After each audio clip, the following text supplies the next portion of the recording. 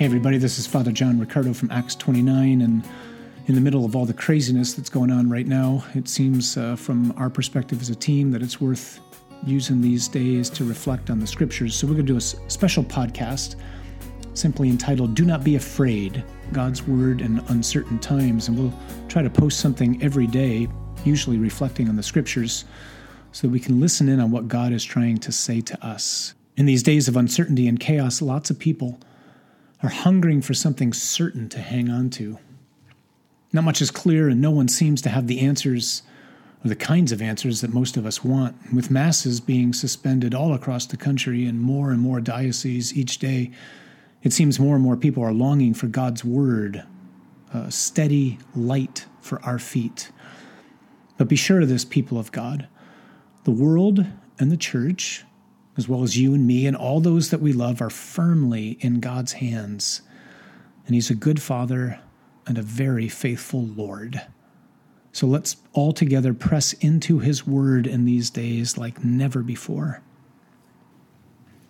Like all of you, I am trying to find, my balance, I guess, in the midst of all that's going on. It feels a little bit like getting off a ship after 7 days or so and trying to find my sea legs, except I haven't found my sea legs yet. Everything just seems so wobbly. In fact, I was talking to somebody earlier this afternoon, and it almost felt like grief, actually. When I lost loved ones and friends after they died, I just felt like I didn't have a whole lot of energy. It wasn't much interest in doing a whole lot of anything. And it kind of feels like that for me right now. Maybe it does for you too. Leaning on Jesus and relying on Him, to be sure, but trying to figure out what to do with these days. The scriptures this past weekend hit me in 3 ways that I wanted to share with you. The first is I was simply reminded of a comment that I had read some years ago now by a Jesuit priest who's long since gone, named Father Walter Chisek. In fact, I think his cause is up for canonization, or at least it's begun. He found himself imprisoned in a Soviet prison camp where he went through extraordinary torture. I think he actually renounced his faith at one point and then pledged his faith again and then continued to experience the suffering that he did there. Anyway, Chisek made the comment in his book that he never really appreciated the Mass until he wasn't allowed to celebrate it. That line came back to mind this past weekend as tens of thousands, hundreds of thousands of Catholics around the country and around the world, millions in fact, weren't able to receive the extraordinary gift that is the Eucharist. Kind of made me think, how many times have we approached the Eucharist just taking it for granted, presuming either that there'll always be a priest or presuming that I always have access to the Lord hidden under the appearance of bread. Now all of a sudden we find ourselves in a situation much like Father Chisek did in that Soviet prison camp. We don't have access to the Lord. And for many of us, we don't know how long that's going to last. It's almost like an extended Holy Saturday when the tabernacles are empty and there's no Eucharist for anybody unless you're on your deathbed. The second thing that came to mind is, like many of you, I'm sure, I'm trying to ask the Lord, what are you saying to us? And I don't claim to have a telephone to God, and I'm not sure He's saying this to us. Maybe He's just saying it to me, but I'll share with you what He's saying to me. The passage that keeps coming to mind is the passage in the book of Exodus, which we heard from in the first reading on Sunday. But it wasn't the passage we heard there, Exodus 17. It was actually an earlier passage in Exodus chapter 12.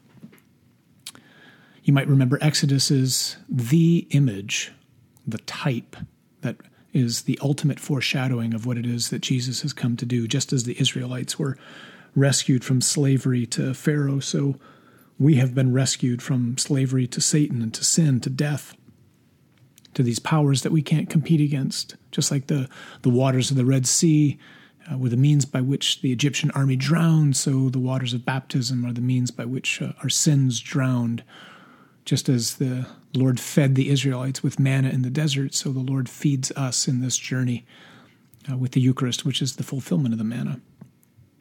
Anyway, it's Exodus chapter 12 is the instructions that God gives to Moses for the celebration of the Passover, the great feast which our Jewish brothers and sisters celebrate, which even now, when they celebrate, they understand themselves to be somehow coming out of slavery in Egypt. It's not just the recalling of something, it's actually becoming present again. But in Exodus 12:12, I believe it is, the Lord says to Moses that he is going to go throughout the land of Egypt, executing judgment on the gods, or on their gods, in other words, on their idols. In fact, as it's often been noted, the plagues that afflict the Egyptians in the book of Exodus, those are all directed towards idols, which the Egyptians worshipped. And the plagues were a way for God to manifest that, no, these are not in fact gods. These are just idols, and they cannot save you, and they have no power. And so as the Lord's brought that passage to mind, I keep thinking he's doing something similar, or it seems like he's doing something similar with us. I think he's certainly doing something similar with me. He's executing judgment on our idols. Now, lest you think you don't have any idols in your life and the ancients were kind of wacko, let me read this little quote from Timothy Keller in a book called Counterfeit Gods, where Keller writes, "What's an idol?" And he says, "It's anything more important to you than God. Anything that absorbs your heart and imagination more than God. Anything you seek to give you what only God can give you.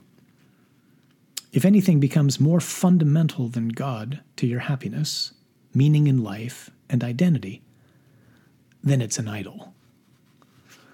I don't know about you, but I read passages like that and I suddenly realize maybe the ancients weren't so stupid and I'm so smart. I've got the same problem that they did. There's lots of things in my life that have either been or continue to threaten at least to be idols in my life. And 3 especially seem to be getting unmasked right now, given all that's going on with this coronavirus. The first is sports.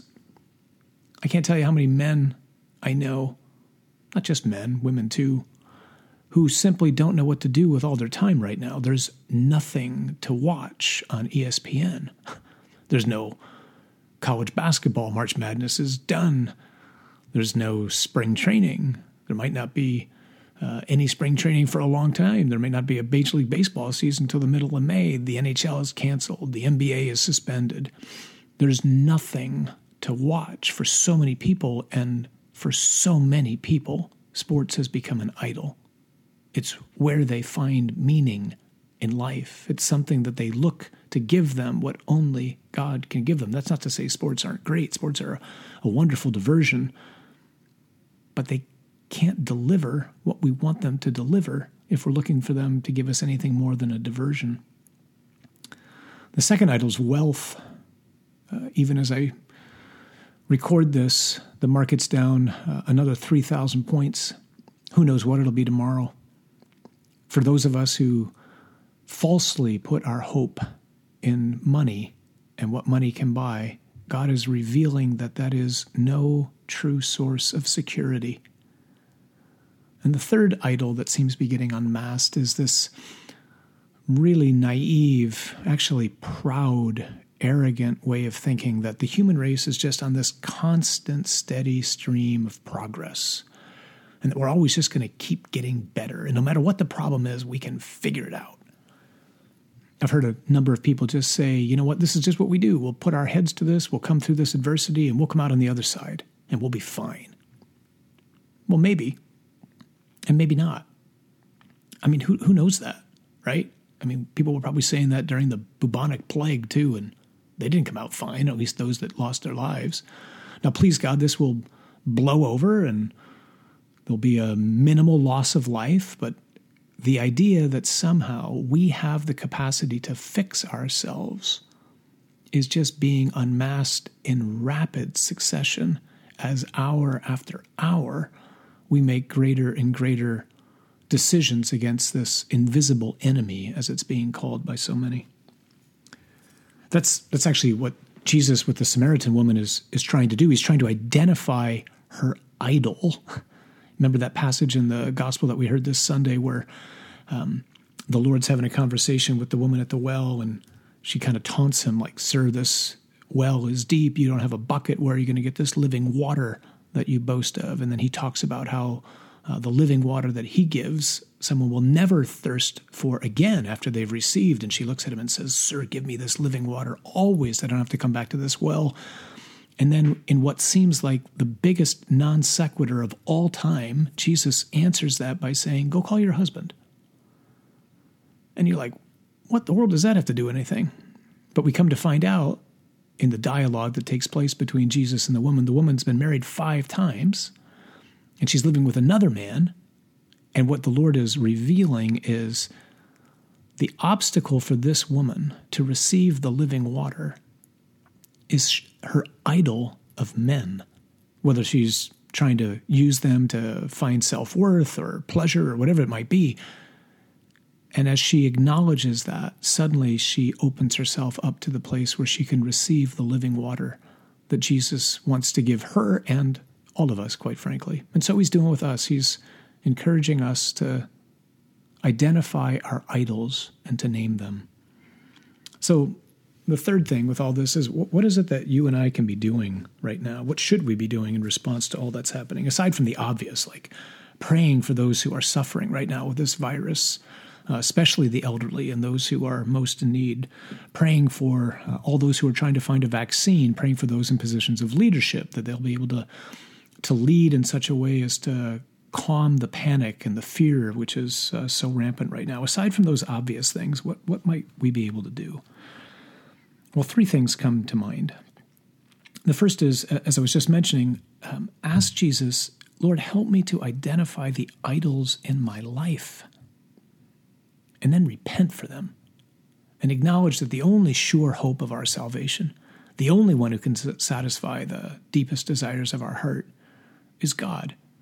Which doesn't mean we're supposed to be praying all day long, but it means that if God's not first in my life, if I'm putting anything ahead of him or anyone ahead of them, then my life is necessarily out of whack. And this time right now is an opportunity to put it back in whack, I guess you'd say. The second thing that comes to mind is you and I right now have an opportunity to make reparation for others. I'm struck by how few people are even mentioning God in the midst of all that's happening. But baptism did something spectacular with you and me. Baptism gave us all access to God.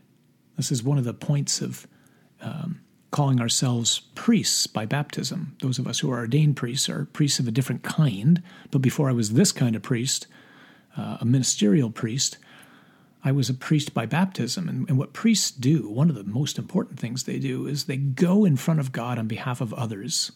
And that's something that all of us can do because of the gift of baptism. And so I'm reminded of the prayer that the angel taught the children of Fatima, the prayer that goes, "My God, I believe, I adore, I hope, and I love you. And I ask forgiveness for those who do not believe, do not adore, do not hope, and do not love you." One of the things that I find myself being pulled to right now is just to pray that prayer and to stand in front of the Blessed Sacrament, or to kneel in front of the Blessed Sacrament, or as I'm praying the rosary, or whatever you're doing, wherever you are, just to make little acts of reparation for those who aren't turning to God right now, who aren't using this as an opportunity to repent. So we can do that on their behalf. And then the third thing that comes to mind is God's giving us as disciples right now an amazing opportunity to be witnesses. Witnesses of joy, witnesses of hope, the hope that only comes from what it is that God has done from us, the hope that comes from knowing that God is a good Father, that out of love for us, he sent his Son, that I don't know whether or not the whole world's going to spin off the rails here or whether or not this is going to blow over. Nobody knows that. What I do know is I don't have to be anxious, because the worst thing that can happen to me, death, only brings me home. And so I don't have to be afraid. And for all those around us who are so fearful right now, this is an amazing opportunity for us not to be naive, not to be Pollyannish, not to be foolish, simply to point them to Jesus and to have a ready explanation for why it is that in the midst of trials and uncertainty and unrest and the demolishment of the idols that we have in our lives, all the misfortunes that are happening economically, my life can't get shaken because my life's not rooted in any of those things. It's simply rooted in God. And the best is way up ahead for those of us who believe in God, because we know the ending, and the rightful king will come back and he'll put it all back together as only he can. So let's thank the Lord for these days in which he's chosen us to live in. Let's do our best to truly and sincerely repent of the idols that we have in our lives. Let's stand in the gap on behalf of those who can benefit from our prayers. And let's strive to be a witness of joy and of hope. Be not afraid. Remember, God is with you. You were born for this.